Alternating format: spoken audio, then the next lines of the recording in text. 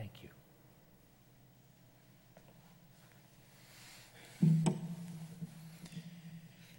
Well, it was high noon on May 3rd, 2013. The day and time when Unitarian Universalist congregations seeking interim ministers for the 2013-14 congregational year were allowed to make offers. I was at the annual meeting of the Metropolitan New York chapter of the Unitarian Universalist Ministers Association this week, following the week before when I had interviews with committees from 3 congregations. I absented myself from the meeting to be in the lobby at noon for however many phone calls I might get. I'll tell you, the first interview made it real clear that I didn't really want to hear from them again.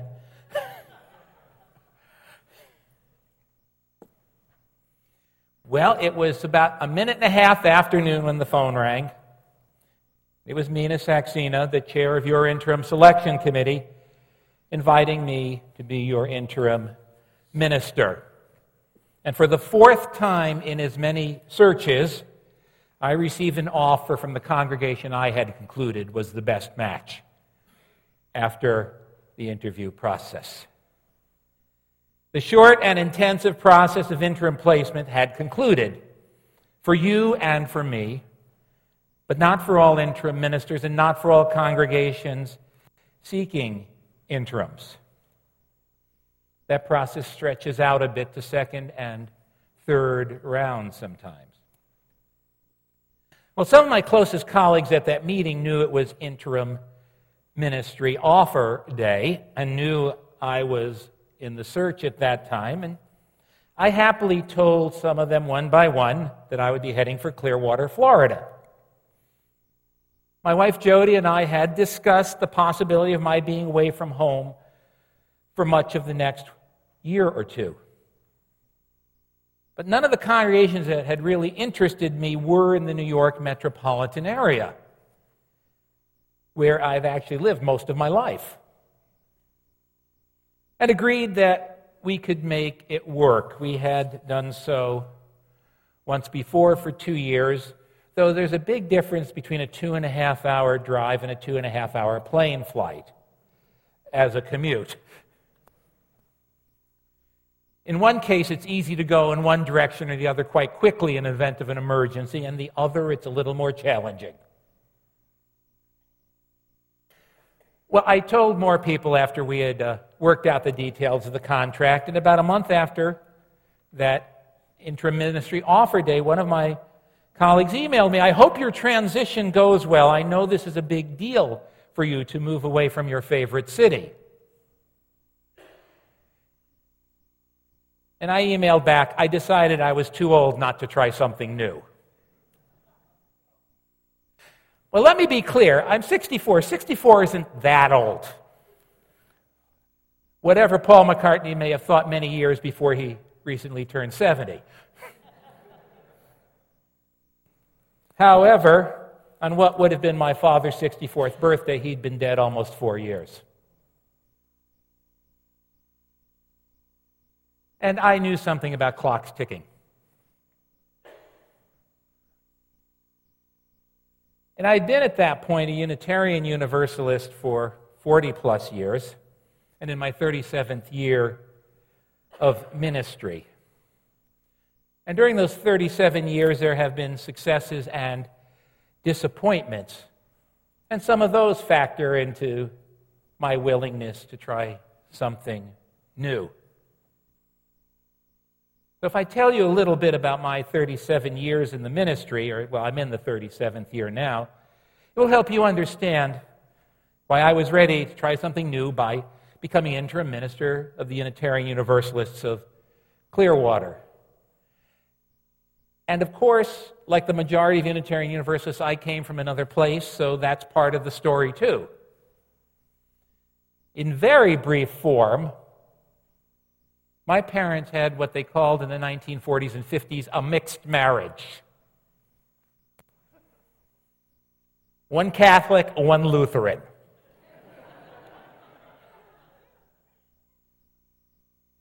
Now, the fact that we had already had an even more mixed marriage before they met in my mother's family, one Sicilian Catholic and one Jew, that was almost interracial in the 1930s when Uncle Mikey and Aunt Kitty got married. Nonetheless, this was an interesting factor for a child growing up in the 1940s and 50s and 60s. Especially from two parents who, although neither of them graduated from high school, both actually knew a great deal about many things and actually read a lot. And in fact, I learned early on what some of the major issues in the Protestant Reformation and the Catholic Counter-Reformation were because my parents argued about them. At dinner, wreaking havoc with all our religious identities, including my older brother from my father's first marriage, who was raised and still is a Lutheran. My oldest sister, Maria, who is about as secular as they get, but she made sure her Peruvian son was baptized. My late sister, Susan, who became an ardent Episcopalian. And my youngest sister, Debbie, who actually, because of her developmental disabilities, followed Susan's religious identity, because Susan took care of her until her death. So when I went off to college, I was ready. And it was the height of the anti-movement, and they were burning draft cards at the Arlington Street Church, and I found my way there. And that was the start. But then there was so much more, because with this sort of spiritual chaos going on in my house and battlefields, I had been reading books on mysticism and philosophy and religion all through high school, much to the neglect of what I was supposed to be reading. So I did manage to graduate. And after a few years of being active in UU churches in the Boston area and working for several years at the Massachusetts General Hospital, I decided I was going to go ahead with the ministry. Otherwise, the next step where I was working at the hospital would have been an MBA in hospital administration, and that is good work, but it wasn't me. But I have friends from those days who are doing that work, and they've been doing good work all these years, but we have different personalities. So I graduated from Harvard Divinity School in June of 1977, was ordained that October in Burbank, California, at the Unitarian Fellowship of Burbank, my first congregation, a half-time extension ministry. It was an adventure. It was the shortest of my longest ministries. 2.5 years. I threw in the towel. And just to give you the checklist, next I was at the Unitarian Society of New Brunswick, New Jersey, which never ever was in the city of New Brunswick. Has for over 50 years been in the leafy suburb of East Brunswick, though it's no longer as leafy where they are. Everything's been developed. That was 1981 to 85. And then an interlude. I decided I needed a break from this parish ministry stuff and decided to go to what was then called the Graduate School of Management and Urban Policy of the New School for Social Research, which is so long a name you figure there must have been Unitarian Universalists involved in coming up with that name. It was known as GISMUP.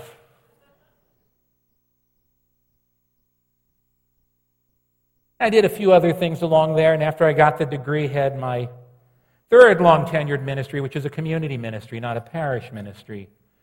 At its time incorporated, a community-based organization, now merged with another group, but at that time covering a swath of the Lower East Side and Chinatown. For 6 years there. And then to the First Unitarian Universalist Society of Essex County in Orange, New Jersey, where I spent 9 years. Never full-time. But while I was there, it grew from half-time to 7/8 time. That's another complicated story. But as they say in the infomercials, wait, there's more. 1986, coordinator of the Coalition for Nuclear Free Harbor. to mark the centennial of the Statue of Liberty by opposing the basing of nuclear-armed ships on Staten Island. I answered an ad in the classifieds in the back of the Nation, wanted organizer. That got me into organizing. I'd never actually done that before. And then in the city of New Brunswick, running the Ozanam's men's shelter for the Diocese of Metuchen, New Jersey, a city-sponsored center run by the Catholic Diocese. An adventure in balancing a political battle that was going on in that city with how to actually get a men's shelter that's desperately needed. It had been closed by the mayor, who swore it would never be opened again. Open. Since 2006, I've also been on a very part-time basis an affiliated community minister with the Community Church of New York, where my wife and I are members, and where she attended Sunday school as a child. And then for 9 months in 2006-07, working as national coordinator of an alliance of religious and social justice groups working for racial and economic justice in the rebuilding of the Gulf Coast after Hurricanes Katrina and Rita. And then there were a couple of sabbatical ministries where I covered for ministers on leave. And then in one of the great episodes of Too Old Not to Do It, starting a doctorate at the age of 58 at the New York Theological Seminary. Oh, but still there's more. 3 completed interim ministries. First Unitarian Society of Plainfield, New Jersey, 1 year. UU Church of Meriden, Connecticut, 2 years. UU Fellowship of Briarcliff, Croton, and Ossining, 1 year. And now, Unitarian Universalists of Clearwater. I once added up all the years I'd spent in community ministry and parish ministry, and they added up to more years than I'd been working in the ministry, by about 5 years. This has produced what one person described as an eclectic resume. And sometimes a confusing one. I walked into a job interview with a nonprofit organization. The person I was there to interview me, looked at the resume, looked at me, and realized in spite of what was printed before him, there was a white man standing there. Well, then as now, I lived in a zip code that was 60% African American. And most people named Anthony Johnson got those not with the garbling of European immigrants' names, but as slave names. But many times in the course of this, I have tried something new. When I went to Burbank for my first ministry, I was actually going to be doing parish ministry after being a member, being on boards, being a student minister, studying theology and religious education and music and all that stuff in the seminary. And having lived all my life in the Northeast, I was going to the West Coast. And moving from a large city, well, Boston seemed like a large city then. But moving from a large city to a small city in a large metropolitan area. What I really knew while I was there, because it was a necessity of where my ministry was and what I had to do there, I started working very seriously in multiracial social justice coalitions. And although I had grown up in a racially diverse community, first in the Bronx and then in Connecticut, 2 of them, I was actually involved in social justice coalitions with truly diverse leadership, and often meetings where those of us who were white were the minority in the room. When I left Los Angeles to take the position in East Brunswick, New Jersey, I was moving to what was undeniably an urban setting, 6 acres of trees with this meeting house in the woods where you could sit and hear the New Jersey Turnpike hum about 1,000 yards away. 1,000 feet away, excuse me. few hundred yards. And now they can hear it even better because the land all around them has been developed and those trees are gone, except on their own land. And it was a university community. They have their own challenges. I felt like I was the chaplain to the scientists at Rutgers University, one of whom remains a friend to this day. And I faced in that congregation a deep-seated mistrust of ministers. I was their fourth minister. The second served a jail sentence after his time there and left the ministry.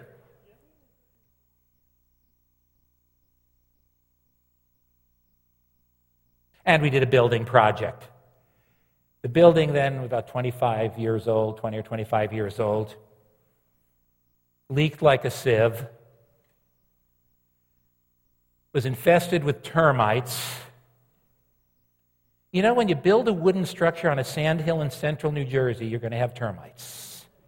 Especially when, to save money, you cut the trees down yourself, bury them in the hole that you're going to pour the slab over, and let them rot. First thing I smelled when I unlocked the door of the office was chlordane.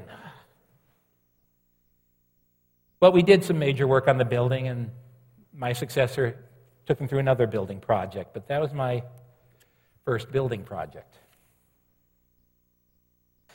And when I left there for that interlude, during which I got the master's degree in urban policy and began doing organizing and so forth, I tried some new things. I really started to learn organizing, and started doing serious thinking and studying in the social sciences,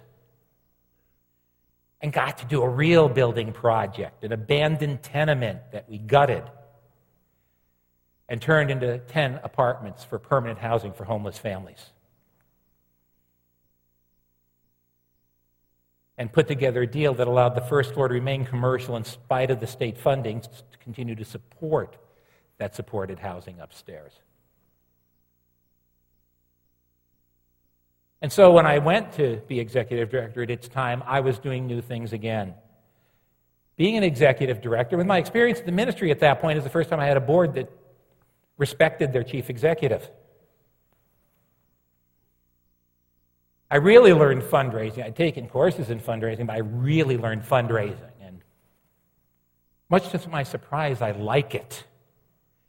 You know, there is very little as rewarding as enabling people with resources beyond their needs to put those resources to work for their values and beliefs. And that's really what fundraising is. Enabling people to use their values, to use their resources, to enhance and make real their values. But I also got to work in cultures I hardly knew. Although I grew up in a racially diverse community, there were very few Asians where I grew up. And here I was in Chinatown, where even though I knew no Chinese, I got to the point where I can tell who is speaking Toisun, who is speaking Cantonese, who is speaking Mandarin. And at that point, the new ethnic group, language group coming in, Fujianese. Fujianese now dominates Chinatown, whereas at that time it was Cantonese. And I did that housing development, one of the most rewarding projects of my entire career.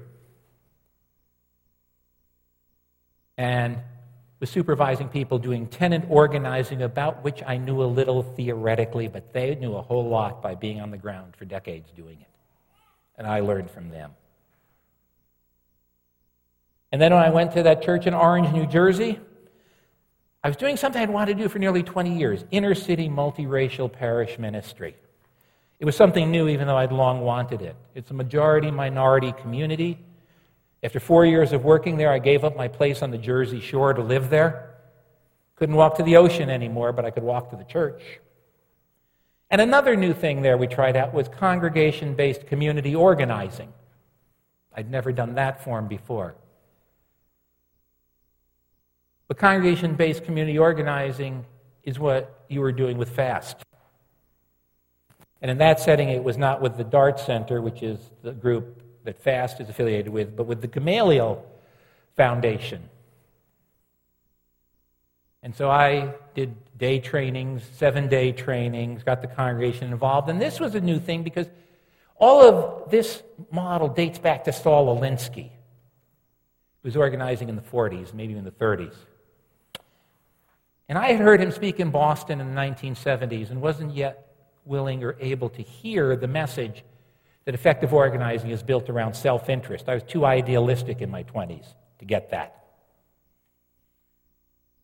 By the time I was an Orange, I got it. And really became engaged in this kind of organizing. And watching out for self-interest, I watched out for the self-interest of that congregation because the Veach Foundation, from whom all financial blessings flow in this denomination, was sponsoring what they call the Urban Disciples Project for Innovative Urban Ministries. And I hustled to get our congregation invited into that program, and we were. We developed an after-school arts program in our inner-city neighborhood, did organizing in that neighborhood. And when we were able to hire our first paid DRE in that church's history, we were able to get someone with an MSW who also worked on that project, who knew something about organizing. And then when I decided that interim ministry was the path for me, that was something new. The idea that I wasn't going to settle in one place for a long time. My first intentional interim was Plainfield, New Jersey. I say intentional because I think we're all interims ultimately. Just sometimes it lasts 40 years.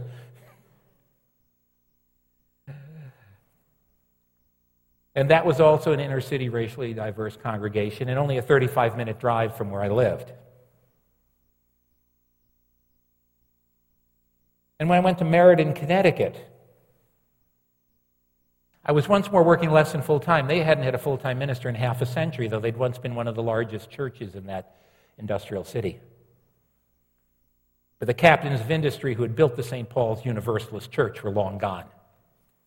They were in the silver business, but there are still streets there named for them. And they had sold their historic building across from City Hall, had moved to another location within the city. 50 members, they couldn't afford to put $1.5 million worth of repair into a stone building. And they started growing again once they sold that building.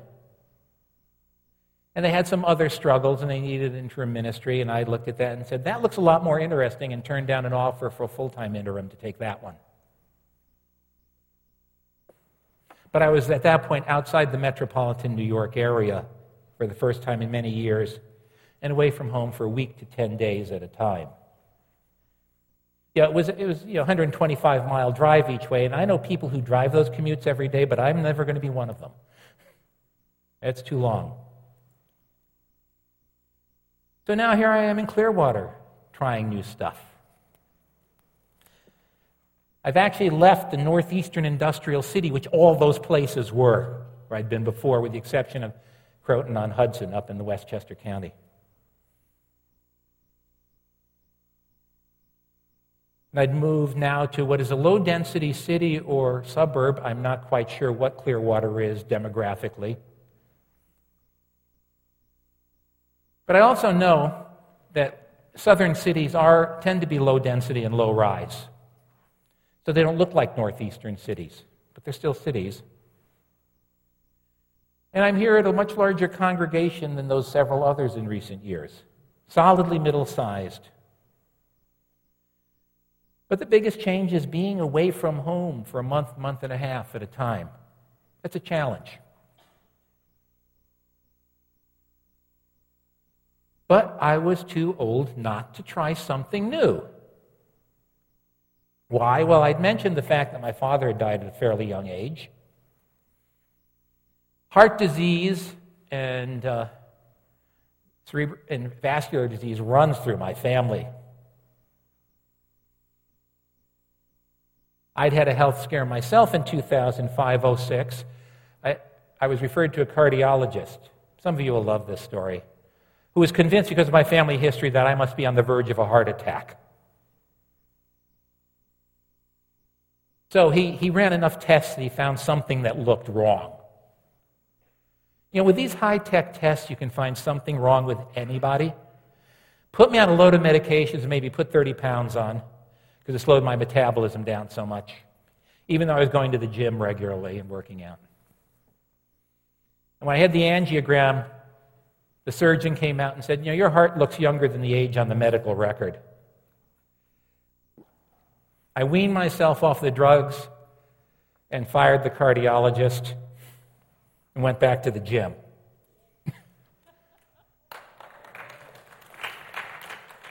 But I still have 10 of those pounds, and I'm working on it. But you have a health scare like that, and it's a reminder that you're mortal. Doesn't matter that you get through that one. It's still a real scare, and it reminds you that you're mortal. So that's when I began the doctoral work. I'd really set out to do that 20 years earlier when I went to the new school. I was going to get a PhD in sociology. But there were young children at home, and that was not really going to work for me to not work for 6 or 7 years.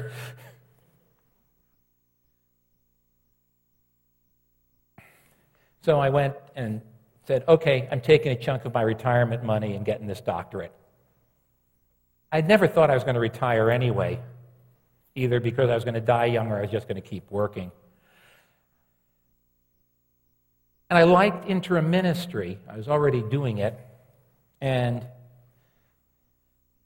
was really determined to do it better. And the doctoral work I did focused on how different religious groups share space when they meet in the same buildings. And in fact, I pulled together stuff from all bits and pieces of my career because it was about 10 landlord relationships in religious buildings where one religious group owns it and 5 others share it with them and pay rent. No, I did not organize the tenant groups to operate against the landlord congregation.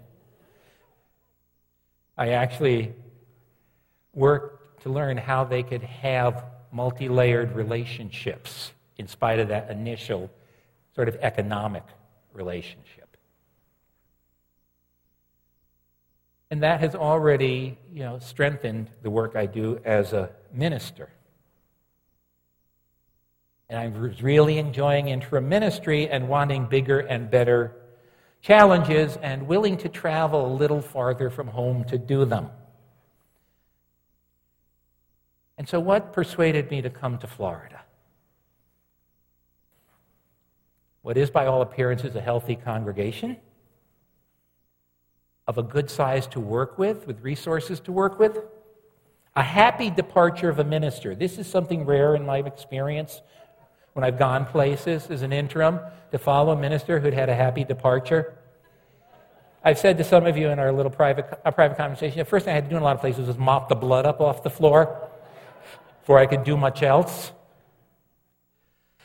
But also some really positive things. The multi-faith nature of the Festival Ruach. This is right up the alley of my interest of the last 7 or 8 years, in that not only do we live in a multiracial and multicultural society, we live in a multi-faith society, and we have to know how to live well together, because that's the future. However much some people who seem to think Barack Obama was born in Kenya and is a Muslim, that's the future. That's just a big act of denial. That kind of nonsense. And I was also impressed with your having joined FAST, congregation-based community organizing, which is multi-faith, which crosses all kinds of lines of race and class as well as religion, and challenges people in various religious perspectives to learn how to talk to each other, which is one of the things I'm incredibly interested in and committed to, is having people of different faith stances being able to talk to each other, and as it happens in this organizing model, find their common self-interest to make their communities better places in spite of their differences. So now I've told you why I was, how I concluded I was too old not to try something new, which was coming to Florida, working with this congregation, stretching things in my life. So now I pose a question to all of you to think about. Is there something that one of you would like to try, that you're too old not to try. Not too old to try, that's easy. I'll never be a good tennis player, I get that. So I'm not even trying that one, but too old not to try. Think about that for a minute. We had an appeal earlier in the service to join the fast team and take part in the meetings. How about that? How about that? It's a new way of talking and framing decisions about what to do in social justice work.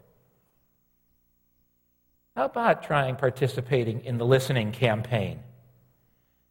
Because what happens there is moving into different kinds of social justice work than we do in a lot of Unitarian Universalist congregations. One congregation after another, and I'm on the panel that approves grants for social justice work by UU congregations, by the funding program. I see so many applications, so many congregations that think that social service is social justice work.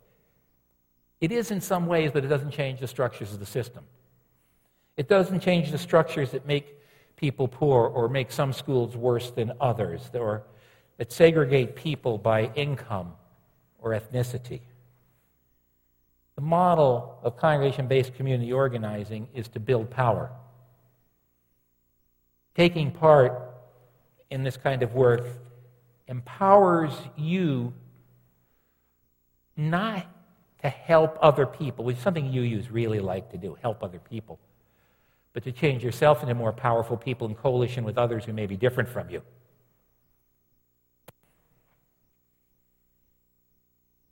Reaching across lines of race and class as well as faith. Building stronger multi-faith relationships. Think about that. That might be something you want to try while you still can, as being part of that work. Because people grow from doing that work too. It's not just giving, it's getting back.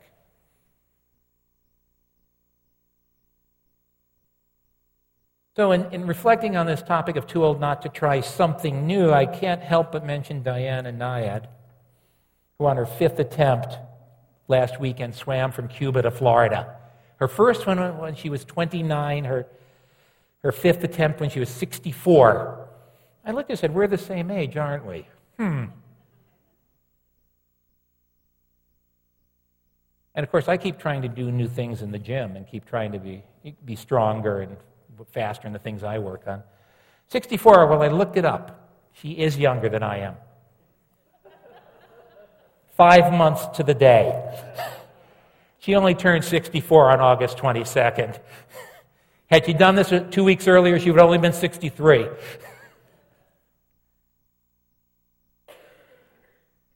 I was thrilled when I watched her when she came out of the water and gave that brief speech. I've got 3 messages. 1 is we should never, ever give up. 2 is you never are too old to chase your dreams. And 3 is it looks like a solitary sport, but it's a team. Well, that last one applies to ministry. And those first 2 could apply to any one of our lives. In a few years, she probably would have been physically too old to keep trying, no matter how well she trained. So she did it. And maybe there's something in your life that you won't be able to do in a few years and you've been putting off, and maybe you should do it, or tried it and failed, and maybe you should try one more time. I've had a few of those in my life. You've heard a bit of them as I've talked to you this morning. And if you have a dream for this congregation, don't give it up. Try it. If you have a dream for justice, don't give it up. Try one more time, or 2 more times, or whatever it takes. If you're hesitant about the listening campaign, just try it. You'll be amazed what it does for you. And maybe during this interim period, think about trying a new role in this congregation, different from what you've done before. Interim periods are time to try new things. And, of course, dream of a future for the Unitarian Universalists of Clearwater with the next minister who has similar dreams, and work towards those dreams. An interim period is a time of change, a time of transition, a time of ending and beginning. So I concluded I was not too old to try something new.